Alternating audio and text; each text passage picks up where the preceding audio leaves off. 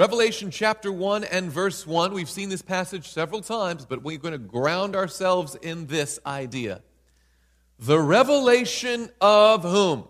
Jesus Christ, which God gave him to show his servants things which must shortly take place.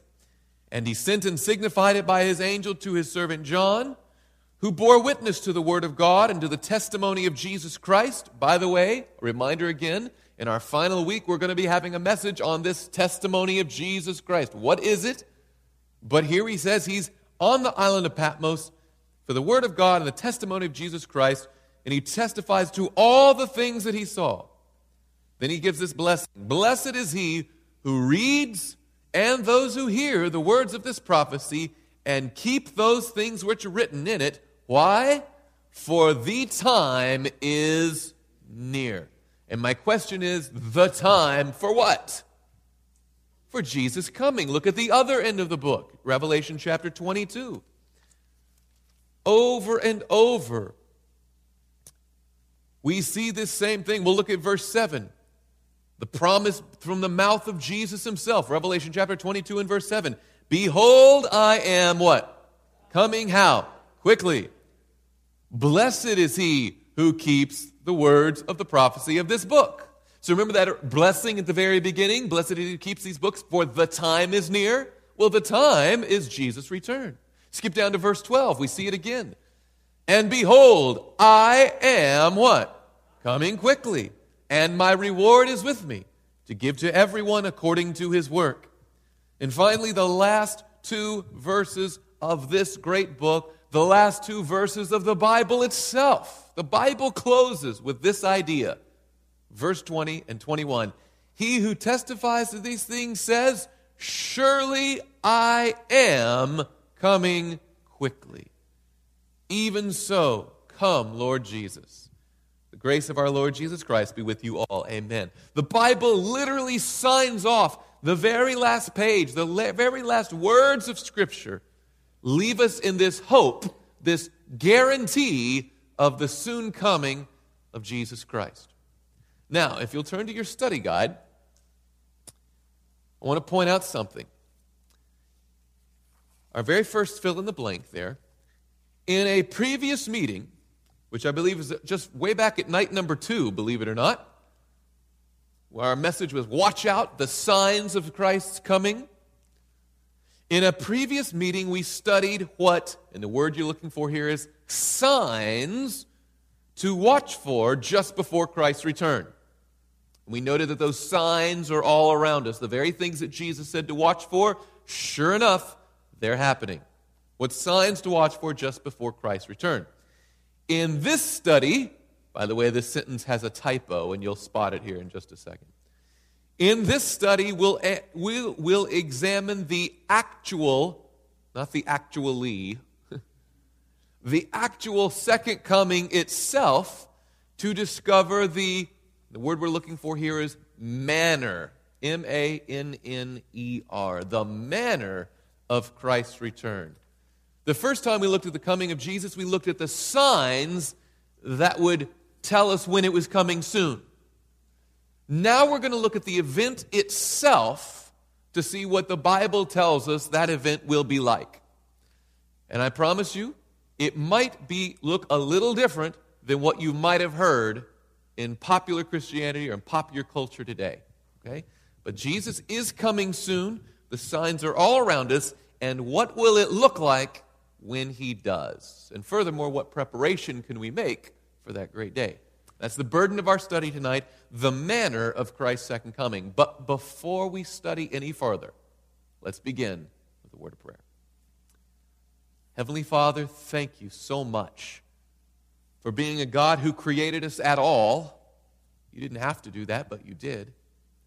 And Lord, you certainly didn't have to send your Son to die and give us the hope of eternal life once again.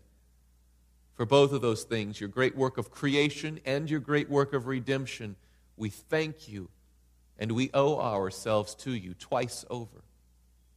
And now, Lord, as we look to your soon promised second coming, help us to understand not only the signs to look for when it is near, but help us to understand what it will look like, what it will be like when you actually arrive. Help us to be watching for the right thing so that when we see you come, we won't miss it at all. For we pray it in Jesus' name. Amen. Christ in all his glory. Let's go back to the Old Testament book of Isaiah. And before we study the second coming of Christ, it would probably be well for us to study the first coming of Christ and see what was the manner of his first coming. The manner of his first coming. Now again, there were plenty of prophecies in the Old Testament that foretold the timing and the signs of his first coming, but what would it actually look like when Christ came?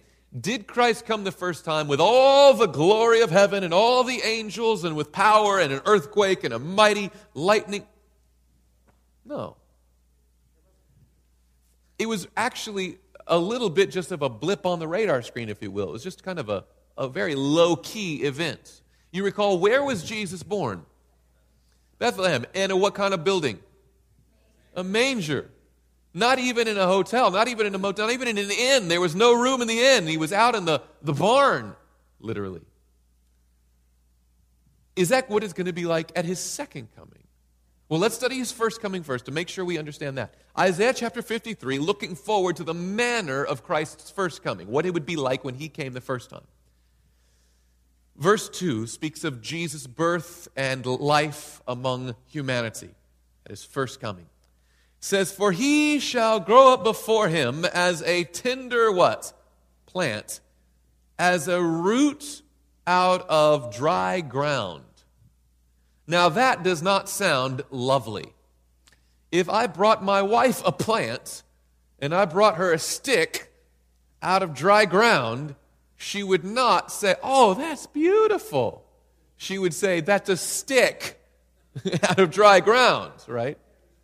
This is not painting a picture of loveliness and beauty and glory and splendor. In fact, it goes on to say specifically, "He has no form or comeliness." Some versions would talk about beauty or majesty. Okay? He has no form or comeliness. He has, according to the New International Version, the same version says, he had no beauty or majesty to attract us to him. Here it says in the New King James, he has no form or comeliness, and when we see him, there is how much beauty? No beauty. That we should desire him. So when Jesus came the first time, he didn't walk around and people just said, "Oh, stop, just look. Oh, that must be the Son of God. Just look at him. He's just all beautiful and glorious and splendorous and shiny and radiant and ah." He didn't walk around like that. He just looked like a normal guy. He could have, right? He could have flexed all the glory of heaven, but that wasn't his mission. When he came the first time, it was not as a conquering king, but as a suffering Savior. Right? Notice this in John chapter, I believe it is John chapter 1. Of course, John was an eyewitness to the person of Jesus Christ, to his incarnation. And notice what he records about his first coming. John chapter 1, in verse 10. Gospel of John, chapter 1 and verse 10. Speaking of Jesus, it says, "He was in the world, and the world was made through him, and the world did not" what? Know him. There were plenty of people apparently in the world at the same time that Jesus was in the world, perhaps even right next to Jesus, who didn't notice that he was Jesus. You think about his birth when he was taken to the priests to be named and circumcised on the 8th day, as was the custom. The priests were holding the Messiah in their hand. They were like, "All right, next. Anna and Simeon come running up. "Oh, we've been waiting to see this child," but they didn't spot him on external beauty. They had been studying their scripture and the Holy Ghost pointed him out, but just looking at him, he just looked like a normal kid. And even, which is fascinating to me here, even whenever he was presented, you would see it later on in the Gospel of John there, when John the Baptist baptized Jesus, it records that he twice had to point out, "Behold, the Lamb of God." And it says, and then the next day he said it again, "Behold, the Lamb of God." Apparently, he could, if he didn't want to be recognized, he could do something like this, just kind of duck behind somebody. People are like, "Where? I don't see a Messiah. I don't see a king. I don't see splendor. He just blended in. So it's very easy. You could have missed, as a great many people did, the first coming of Jesus. Will it be the same way with the second coming? There's a theory out there that a great many people will miss the second coming. That it's going to happen in secret, that you won't know about it till after it happened. Is this the picture the Bible paints of his second coming? Absolutely not. Matthew chapter 25. Let's see what Jesus himself says about his own second coming. Matthew chapter 25, verse 31. Matthew 25, verse 31. Notice what it says here. When the Son of Man, and of course that's Jesus' favorite name for himself, when the Son of Man comes in what? His glory, and all the holy angels with him, then he will sit on the throne of his glory. So he's coming all in his glory, not hidden with humanity, but he's going to be outshining, splendorous, glorious. He's going to be on a throne, and all his angels are going to be with him. First time he was born in a manger with donkeys and cows. This time, all the host of heaven are coming with him. It's a big difference. Matthew chapter 16. Notice what's still in the Gospel of Matthew. Just go back a few pages. Matthew chapter 16, verse 27. The same idea is repeated. For the Son of Man will come in the glory of his Father with his angels, and then he will reward each according to his works. Notice again, he's not coming to do a work of judgment. He's coming to execute the judgment and dole out the rewards. He's right now the judge in heaven in the most holy place. But when he steps out and he lays aside those priestly robes, he takes on a kingly demeanor. And when he comes again, it's not as a humble sacrifice, it's not as a judge, but it's as a king coming back to claim what is his. And apparently you won't miss it. You won't miss it. Christ's return will be seen and heard all around the world. Revelation again, chapter 1. Revelation chapter 1.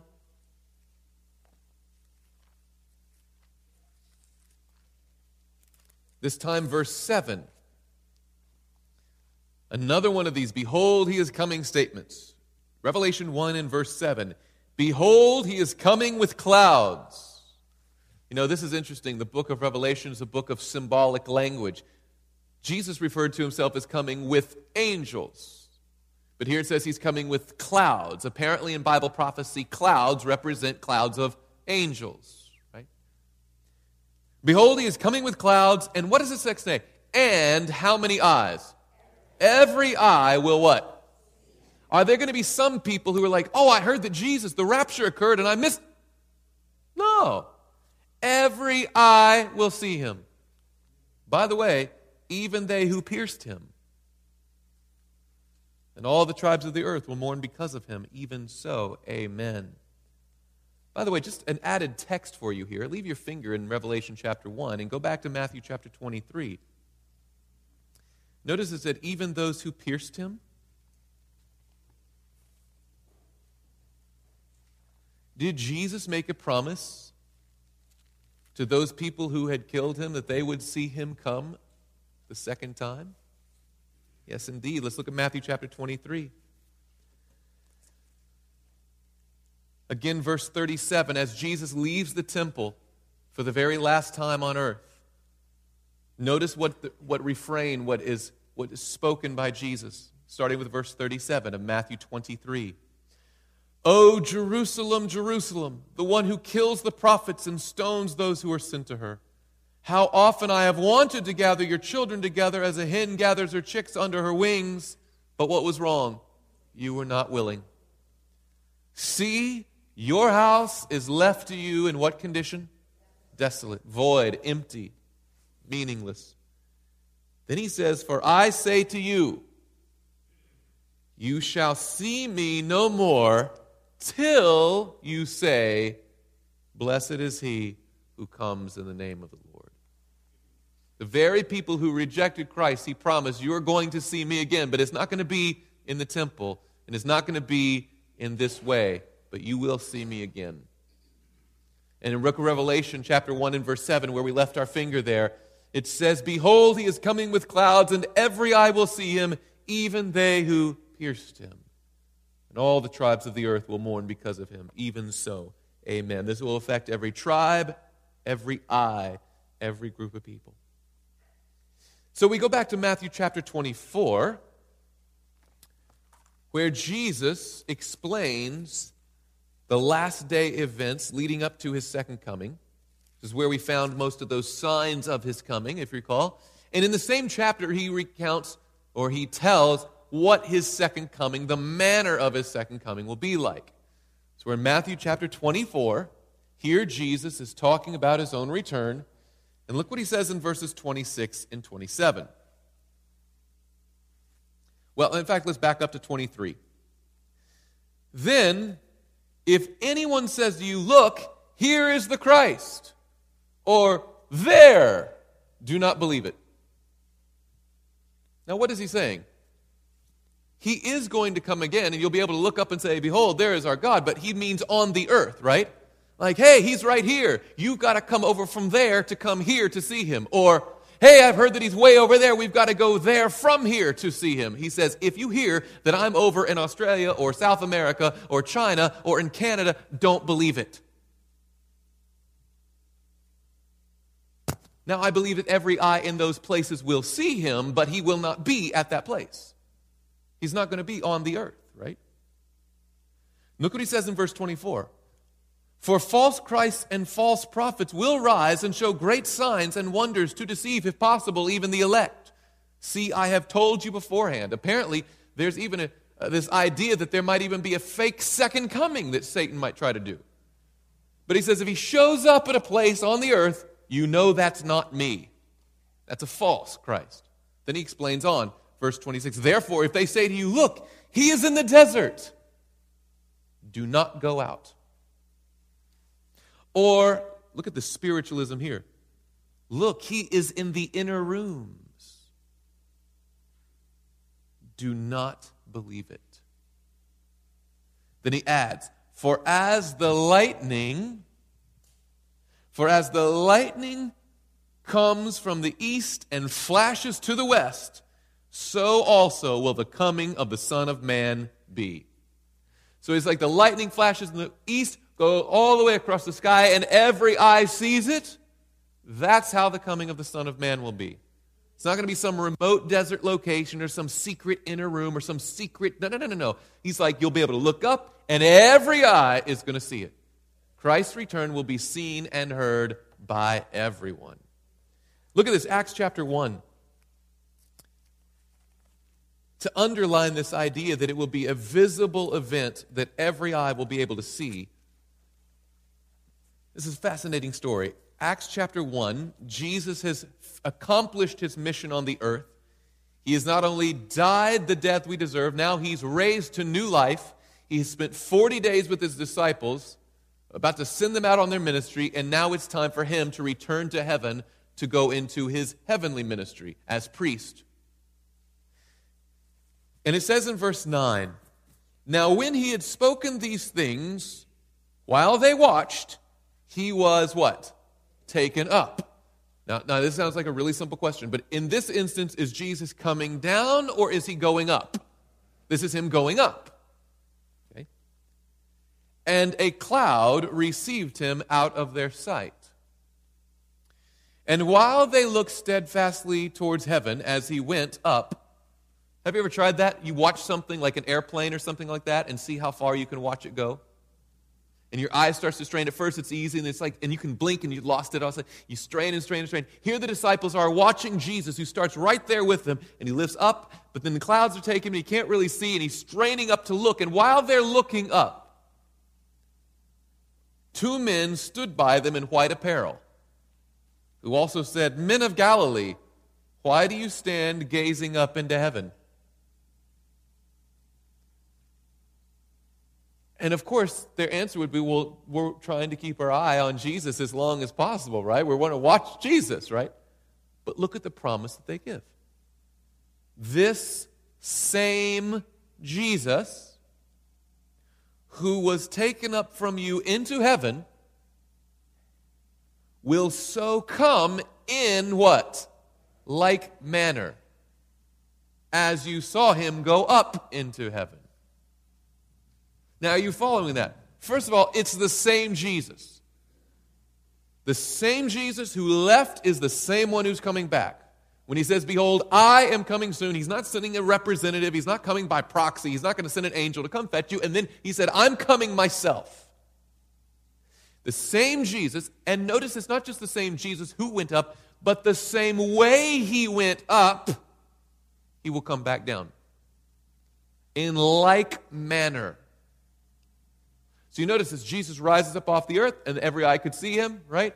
He said the same Jesus is going to do the reciprocal, just come right back down. Same way. So if you hear a rumor that I heard that Jesus had already come, no, you haven't. Or you might have heard it, but it's not true, right?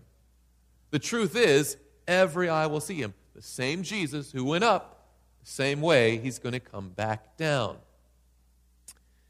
In fact, 1 Thessalonians, the Apostle Paul underscores this. Chapter 4, 1 Thessalonians chapter 4, verses 16 and 17. Just in case you think, yeah, but it might be visible. What if I have my eyes closed? Trust me. You won't miss it then either. Notice what the Apostle Paul writes here. For the Lord, what's that next word? Himself will descend from heaven with a what? Shout. With the voice of an archangel and with the trumpet of God. Notice those are not visual references, those are audible references, right? A shout, a voice, and a trumpet. When Jesus comes back, he's not going to be like, shh, keep it quiet. No. He wants every eye to see and every ear to what? Hear. He's coming back with a shout, with a voice of an archangel, and with a trumpet of God. And just in case that didn't get your attention, just like the lightning flashes from the east to the west, and the shout of God, the voice of the archangel actually wakes the dead. So if looking up doesn't get your attention, looking around certainly will. Amen? Watch this. And the dead in Christ will rise first. Now, pause right there. Does it say that all the dead will be resurrected at Jesus' second coming? No. The dead whom? In Christ. Those who have died in the faith, those who have looked forward to his coming but have been stopped short of seeing it because of death. Christ says, I'm going to wake you up so you can see it. It's a powerful thought.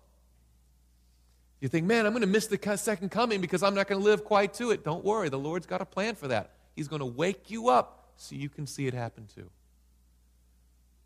The dead in Christ will rise first, according to Scripture. Then we who are alive and remain, so not everyone is going to be dead at the second coming. There's some people going to live to the second coming, praise the Lord. And we who are alive and remain shall be caught up together with them in the clouds to meet the Lord where? In the air. So is Jesus going to come back and land on this earth and stand on a mountain and say, everyone come to me? No. He's going to come back to the earth, but the dead in Christ will rise first, and apparently we're going to be gathered up to him where? In the air. So if you hear a rumor on CNN, breaking news, Jesus has come and he's out at... No, he hasn't. The Lord himself, you will see him, you will hear him, and if you're in him, you'll be caught up to be with him. It's a powerful thought. When Jesus says he's coming again, it's not something you're going to miss. It's not something that like, oh, did something happen over the weekend? I didn't hear about it. You won't miss the second coming. Now, let's dive a little bit more. What happens when we are caught up in the air with Christ? What happens to us? Still at this second coming, what actually occurs when Jesus returns to those who died in the faith or lived in the faith to see him come. Let's go to 1 Corinthians. Back to the left, just a few books. 1 Corinthians chapter 15, verses 51 and 52. 1 Corinthians chapter 15, verses 51 and 52. Behold, I tell you a mystery. So a mystery is a deep thing. It's a difficult thing, but he said, I'm going to explain it to you now. Behold, I tell you a mystery. We shall not all do what? Sleep. Over and over, you'll notice this. In fact, we're going to highlight this in a message coming up next week. But over and over, the Bible talks about death as a what? Sleep. So here he's referring to death, right? We shall not all sleep, but we shall all be what? Changed. So something about us will change at the second coming. Right? So everyone who's in Christ, who will be, whether you're raised from the dead or whether you're translated, that means go from this earth to the next without having to taste death first. Everyone who's caught up to meet the Lord will all be, according to this passage, what? Changed. Changed. Okay, let's continue. How long will it take? In a moment, in the twinkling of an eye. It's instantaneous. It's just blink and it's over. Maybe that was too fast. Maybe it's too slow. I don't know. However long a moment is, I'm not exactly sure how long it takes your eye to twinkle, but in that amount of time, we're going to change. Now, what does that mean? Change into what? Let's keep reading. In a moment, in the twinkling of an eye, at the last trump, remember that's a reference to the second coming, because the Lord himself will descend from heaven with the voice of the archangel, with a shout, with the trump of God, right? At the last trumpet, for the trumpet will sound, and the dead will be raised incorruptible. Now, their body, of course, has seen corruption, right? Their physical body has decayed, but now they're going to be raised. They still have that same, like it will be like a zombie type of thing where they're still barely, no. Incorruptible. It's going to be full of life and health and vigor and the full stamina of life. They're going to wake up with brand new bodies, incorruptible. Goes on to say, for the trumpet will sound and the dead will be raised incorruptible. And then it says, and we, that is we who are still alive, shall also be what? Changed. It says it again. We will be changed. Now, the change that the dead get is they get a new body, right? Now, pause for just a second there. I want a new body too. Some of you are like, man, I wish I was dead so I could get a new body. No, apparently all of us, right, are going to be changed. Now, I'm not particularly old yet, but I could already trade in some of my parts for improved models. Amen? Right? I could use a new set of knees. I could use a new back. I wouldn't mind it, I could use a new body. And apparently the dead get new bodies because theirs is decayed into the earth, right? And apparently all of us will be changed when the Lord comes. That's a great, great promise. Notice here. For this corruption must put on what? Incorruption. And this mortal, that is susceptible to death, must put on immortality. So when this corruptible has put on incorruption, and this mortal has put on immortality, then shall be brought to pass the saying that is written, death is swallowed up in victory. And I love how verse 55 even takes Scripture and taunts death at this point. O death, where is your sting? O Hades, where is your victory? Because Christ comes and the decay, the ruin, the end of all humanity without Christ, which is just back to dust, says, now I'm going to raise you up incorruptible. New bodies for everyone. Great promise. Romans chapter 8. Backing up even further to the left, Romans chapter 8.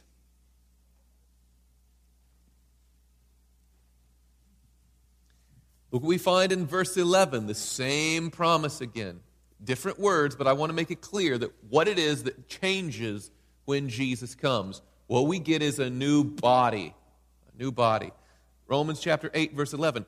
But if the Spirit of him who raised Jesus from the dead dwells in you, then he who raised Christ from the dead will also give life to your mortal what? Bodies through his Spirit who dwells in you. So apparently when Jesus comes again, what's the new thing that we get? A new body. We get physically rebuilt, made whole, incorruptible. Notice the same passage, skip down to verse 23 now. Not only that, but we also who have the first fruits of the Spirit, even we ourselves, grown within ourselves, eagerly waiting for the adoption, which he calls the redemption of our what? Body. Over and over, Scripture affirms that when Jesus Christ comes again, we are going to be changed, and that change that he talks about is the reception of a new body. We get physically made whole and incorruptible. Look at one more passage to verify this. Galatians, Ephesians, Philippians, chapter 3, starting with verse 20.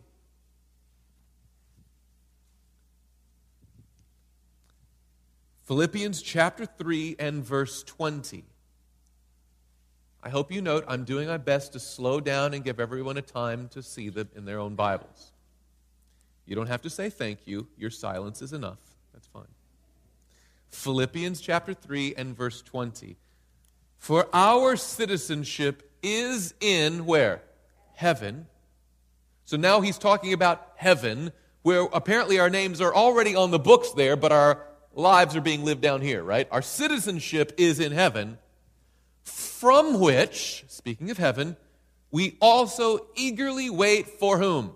The Savior, the Lord Jesus Christ. And notice what he's going to do when he comes again. Who will transform our lowly what? Body, that it may be conformed to his glorious body, according to the working by which he is able to subdue, even to subdue all things to himself. So the same Christ who went up in a glorious body, when we go up to be with him, will give us a correspondingly glorious, healthful, incorruptible body. But repeatedly, the New Testament affirms that when Jesus comes again, those who are in Christ will be changed, but I want to underline what that change is. We get a new body. Now that's a beautiful promise. But I want to be clear to underline what it's not going to change. We receive a new body, but we don't receive a new character.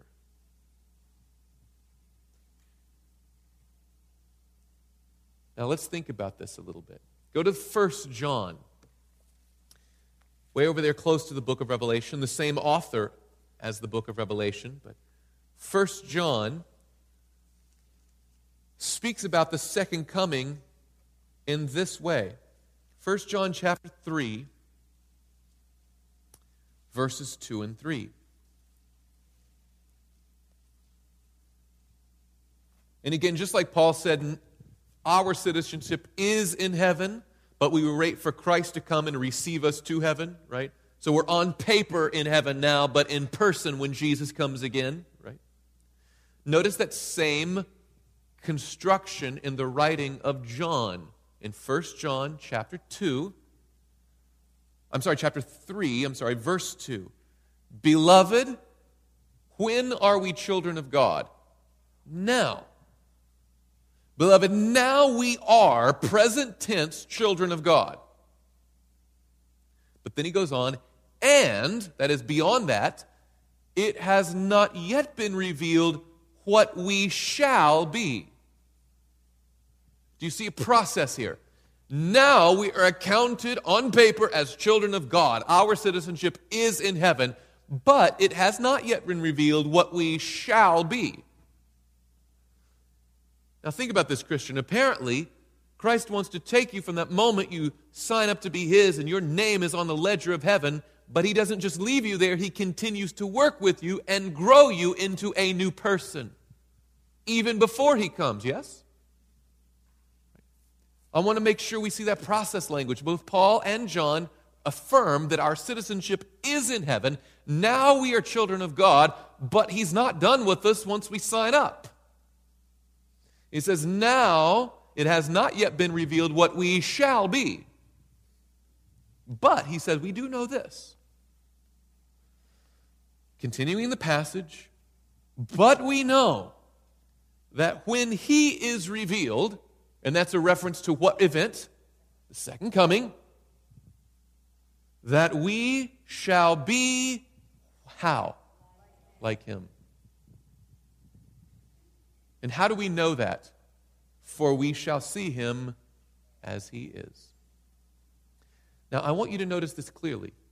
It does not say, for when he is revealed, we shall be made like him. Now, when he's revealed, when he comes again, when that last trump sounds, the dead in Christ will rise first and we'll all be changed in a moment, in a twinkling of an eye. We get new bodies. But we do not get a new character. Think about that. Apparently now we're the children of God, and when he comes again, if he continues to do his work in him, we will be like him. We will be like him. And notice what he says here. How does he conclude this? What do we do with this? Verse 3. And everyone who has this hope in him does what? Purifies himself. To what extent? Just as he is pure. If we hope to see Christ, we're going to see him as he is. Now, I'm going to spend a minute here talking about this seeing Jesus business. Seeing God. Of course, Jesus is God. What does it mean to see God?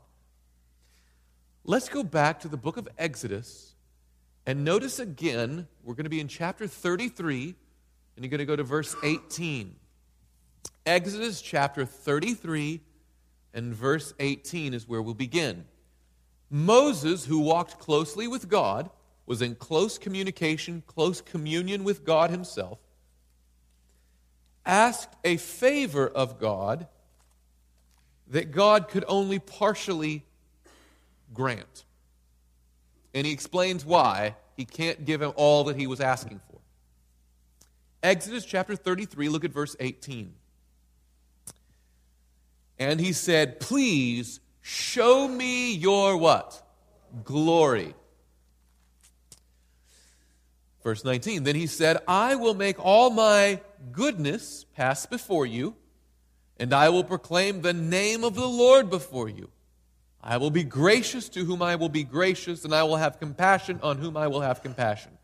But then he continues in verse 20, but, he said, you cannot see what? My face. He said, I'll let all of my goodness, my glory, I'll get as close to you as humanly possible, but you cannot see my face. Why? Notice what it says here. For no man shall see me and what? Live. Moses is saying, Lord, just take off the veil. Let me see every bit of you. Let me come face to face with you. Show me your glory. And God's like, look, I can let my goodness pass before you. I can let you see as much as you can, but you cannot see my face, for no man can see my face and live. Is God being rude to not give his request to Moses? No. He's saving his life, right? You don't know what you're asking. I'll give you as much as you can handle. I'll show you my goodness, my character. But you can't see my face, because there's a principle. For no one shall see my face and live.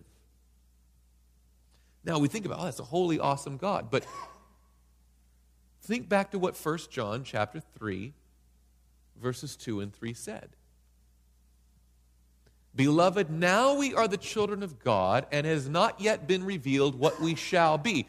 But we know that when he is revealed, we shall be in what condition? Like him. How do we know that? For we shall see him as he is.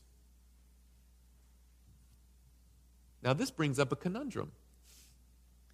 God says, no one can see my face and do what? Live. But John says that when he is revealed, we shall be like him and will know it, for we shall see him as he is. Look again, Revelation chapter 22. Go to the end of the Bible. We see this same promise again, which will lead us to a discussion question that will hopefully churn some thoughts in your mind a little bit.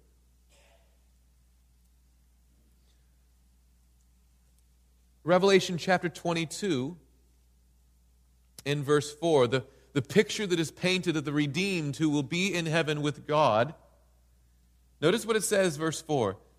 They shall what? See his face, and his name shall be on their foreheads. Now, we talked about that the other night. The name of God, remember God proclaimed his name? It's his character. And apparently these people will have his character be theirs, right? And thus they can see his face. Thus it makes sense that when the same author of Revelation, earlier in the epistle of John, 1 John chapter 3, when he says, for we shall see him as he is, if we have the hope of seeing him as he is, he says in verse 3, therefore if we have this hope, we should purify ourselves even as he is pure. You know, Jesus said it the most simply of all. Go to Matthew chapter 5. I love how Jesus takes these big, huge thoughts and boils them down into the simplest, clearest language. Matthew chapter 5, in the Sermon on the Mount, in what is known as the Beatitudes. You might have these cross-stitched on your wall at home somewhere, okay? Or have a bookmark that's got flowers on it and a list of the Beatitudes. But think about how radical and crazy what he's really saying here is, especially verse 8. Blessed are the what? Pure in heart, for they shall see God. Apparently, if we want to see God as he is, we need to have a corresponding character like his. Amen? Thus, we go back in our minds to 1 John chapter 3. Beloved, now we are the children of God, and it has not yet been revealed what we shall be, but we know that when he is revealed, we shall be like him. Why do we know it? For we shall see him as he is. And everyone who has this hope in him purifies himself just as he is pure. Have you ever thought about the idea that the second coming isn't necessarily good news to everybody? Have you ever seen that the same exact event can elicit two radically different reactions? You see it in sporting events all the time. The clock winds down to 0 and depends on which team you are, what your reaction to that event is, right? Some are cheers, some are tears. But this is much more than a game. This is much more than some ridiculous sporting event. This is the coming of our Lord and Savior Jesus Christ. And that pivotal event will not be received by everyone with the same reaction. The Bible testifies to this clearly. One event has two reactions. Notice again in Matthew chapter 13, we're going all the way back to our early studies here. The parable we opened with about the wheat and the tares, if you recall that parable.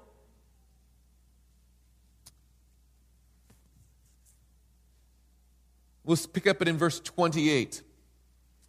He said to them, this is the owner of the field, the sower of the seed, telling his servants, who of course are the angels. We remember that. Jesus says so later on in the same chapter. He said to them, an enemy has done this.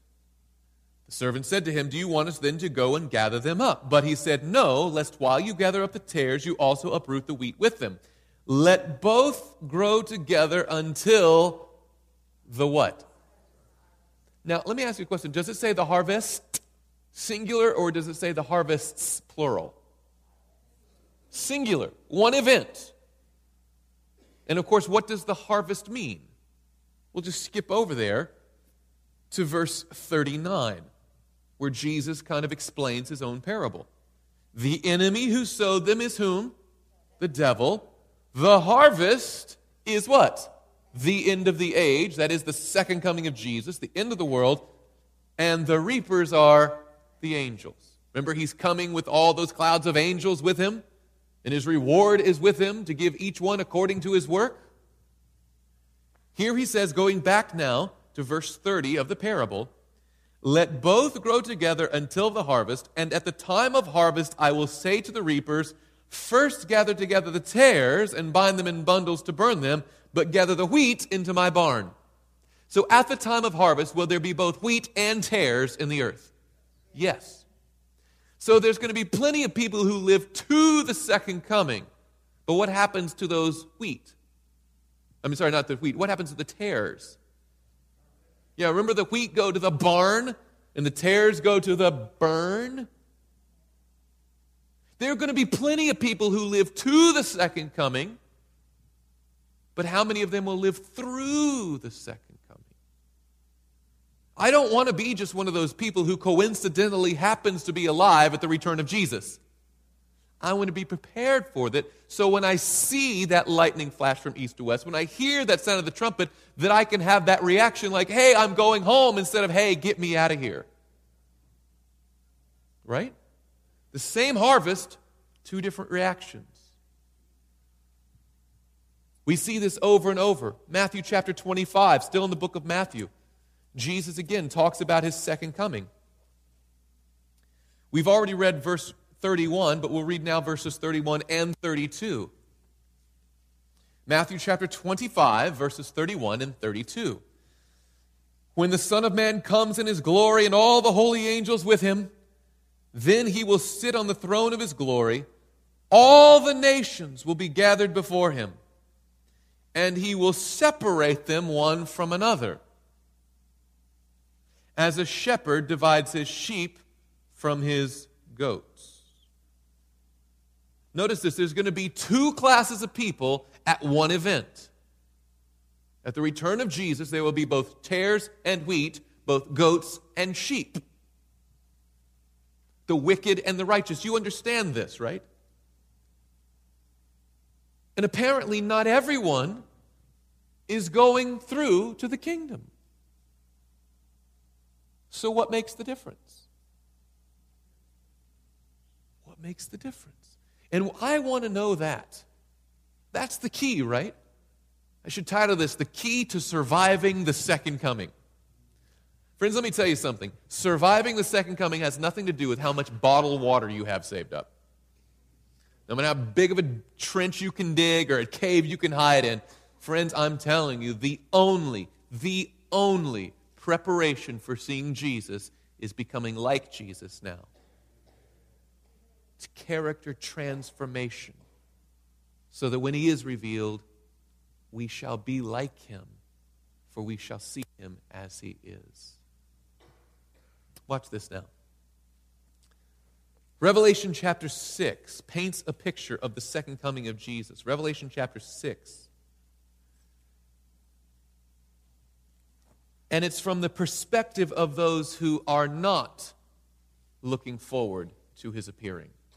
And notice their reaction to the coming of Jesus.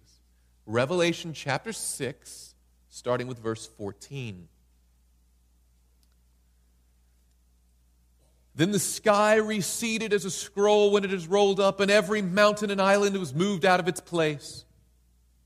And the kings of the earth, the great men, the rich man, the commanders, the mighty men, every slave and every free man, hid themselves in the caves and in the rocks of the mountains, and said to the mountains and rocks, fall on us. And notice carefully what they're hiding from. And hide us from the face of him who sits on the throne and from the wrath of the Lamb. Friends, what are they most terrified of seeing at Christ's return? According to the face of Jesus. By the way, it's such a weird phrasing. And from the wrath of the Lamb. Ever been around a lamb? Do they have much wrath? I mean, when a lamb gets angry, he's all like, bah. I mean, this is not a dragon. It's not some sort of like big beast with iron teeth, and it's not some sort of... The lamb represents Jesus Christ. And the reason he's represented by a lamb is because of its innocence, its purity. And his face. It's not talking about a sword in his hand or a sickle or a flame or fire or something. What's the thing they can't stand to be around? His face. His face. And notice they ask this rhetorical question as they're running to the caves and asking for the rocks to fall in verse 17. For the great day of his wrath has come, and who is able to stand? From their perspective, when Jesus comes again, no one could be there. But is this the case for everyone? No. Go back to the Old Testament of Isaiah when he paints the picture, this time from the redeemed's perspective of this same event, of Jesus' second coming. Isaiah chapter 25.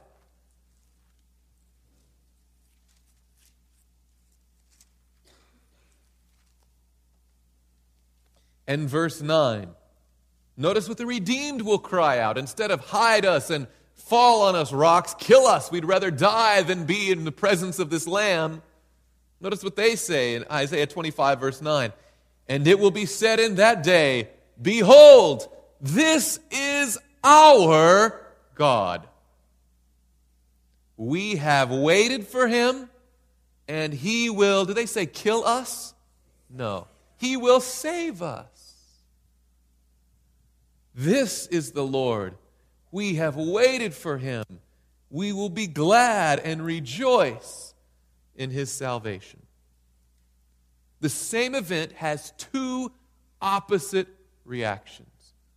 Some are saying, we can't stand to look at his face, and the others are saying exactly opposite. They say, behold, as in, look, there he is. The other ones are saying, look, there he is, and they're running away. They're saying, look, there he is, and they're running to him. So what makes the difference? Let's go down here to the only true preparation, our final segment in our study guide tonight. The only true preparation. When Christ returns, we, that is the redeemed, and I'm including us in there optimistically, hope every one of us makes a decision for Jesus Christ, wants to follow him, be loyal to him, keep his commandments, and do whatever he says. Lord, I'm yours wholeheartedly, unreservedly, 100%, I'm in. When Christ returns, we will each be given a glorious heavenly what? Body. However, the correspondingly glorious heavenly character required of all God's loyal subjects must be ours first. And let's fill in some blanks and help us understand. The reason for this is simple. Like, why couldn't he just give us new characters? Let's fill in our blanks. This makes only so much sense. The reason is simple. Bodies can be given. Bodies can be given. God can make a body out of dirt. That's how he made Adam, right? He made his wife out of a rib. I mean, making a body that functions, a piece of cake, not a problem. A body can be given. But character can only be grown. You can say developed, you can say earned, you can say built, whatever you want to say. I just like the alliteration of given and grown, right? But you get the picture.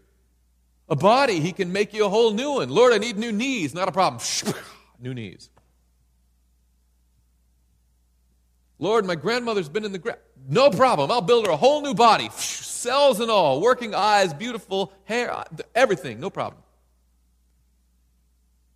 But what he can't give us, not that he won't give us, but he can't give us, is a new character.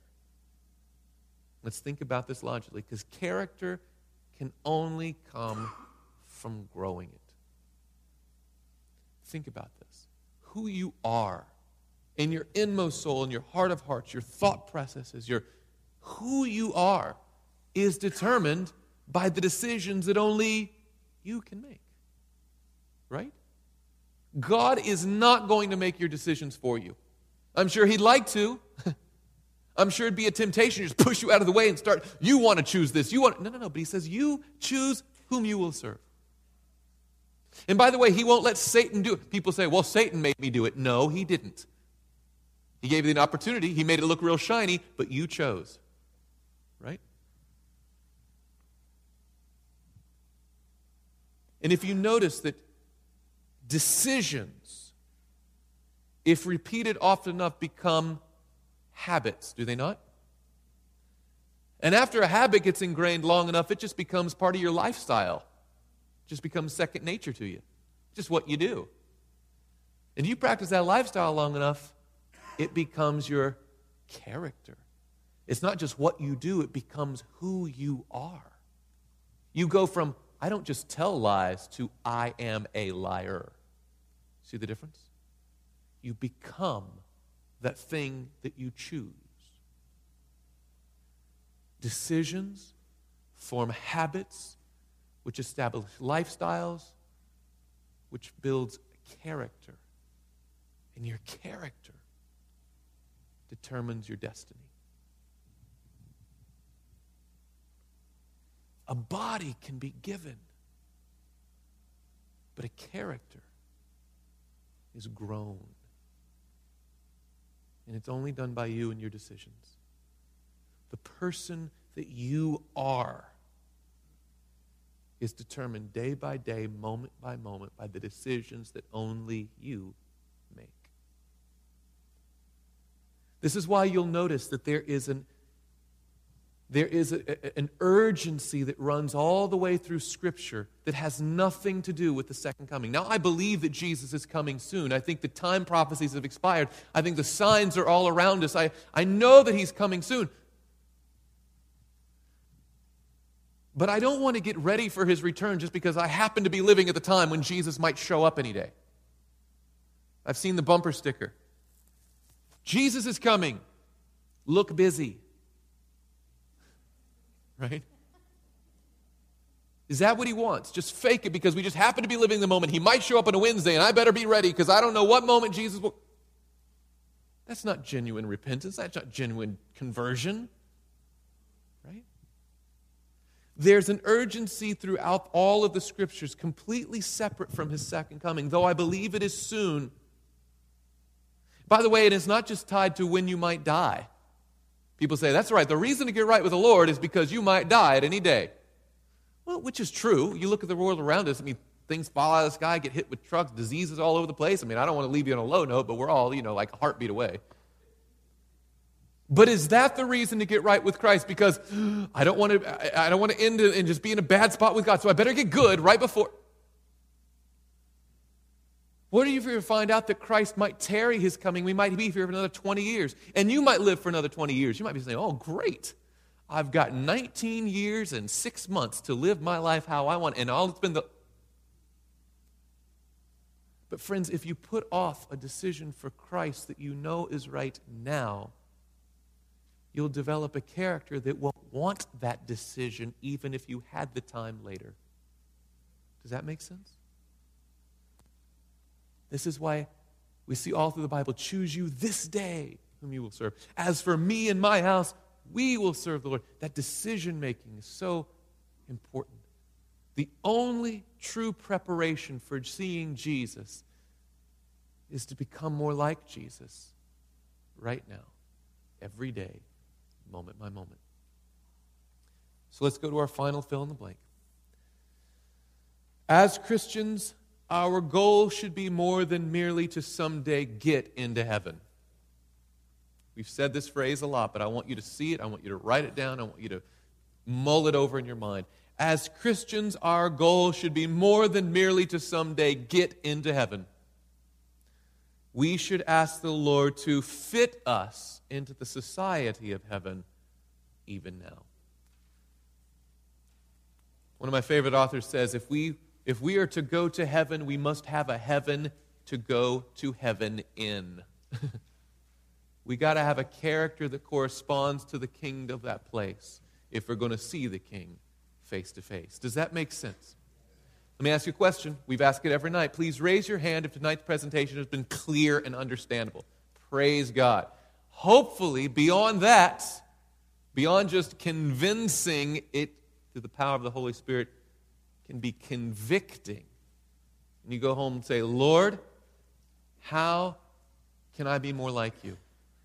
Is there anything between me that I just want to kind of hang on to as a pet sin that I just want to keep? Is there anything I need to cut out and say, Lord, I don't want to just get in, I want to fit in. I want to go from this world to the next. I don't want to just live to the second coming, I want to live through the second coming. I don't want to hide in the cave, I want to have the full beam of Christ's face shining on me and say, behold, this is our God. We have waited for him, and he will save us. If that is your prayer, will you stand with me tonight as we pray? Heavenly Father, Lord, I thank you so much. Again, as we mentioned, for life at all, but even the hope of eternal life is beyond our description, beyond our level of gratitude to return. But Lord, we understand that there's going to be plenty of people who live to the second coming. They're going to see, as every eye will, your coming. They're going to hear that voice. They're going to see the dead come to life. But Lord, help us to want something more than merely getting into heaven in a new body. But Lord, help us to, even now, through the inworking of your Holy Spirit, to develop a character that is fit for that kingdom. Help us to be like Jesus, so that when we see Jesus, we'll go from this world to the next seamlessly. Lord, if there's anyone here who has not made a decision for you, or is wrestling with some level of obedience to your word that they've recently become aware of or being convicted on through the power of your Holy Spirit, Lord, I would ask that even now in this moment you would give them the victory. That you would put out every distraction, every discouragement, every hindrance or obstacle to a closer walk with Jesus. And then right now, you would speak to them and they would surrender whatever it is. And say, Lord, I want to be yours 100%. Make me like Jesus. For we pray it in the pardoning and in the empowering name of Jesus Christ. This media was brought to you by Audioverse, a website dedicated to spreading God's Word through free sermon audio and much more. If you would like to know more about Audioverse, or if you would like to listen to more sermons, please visit www.audioverse.org.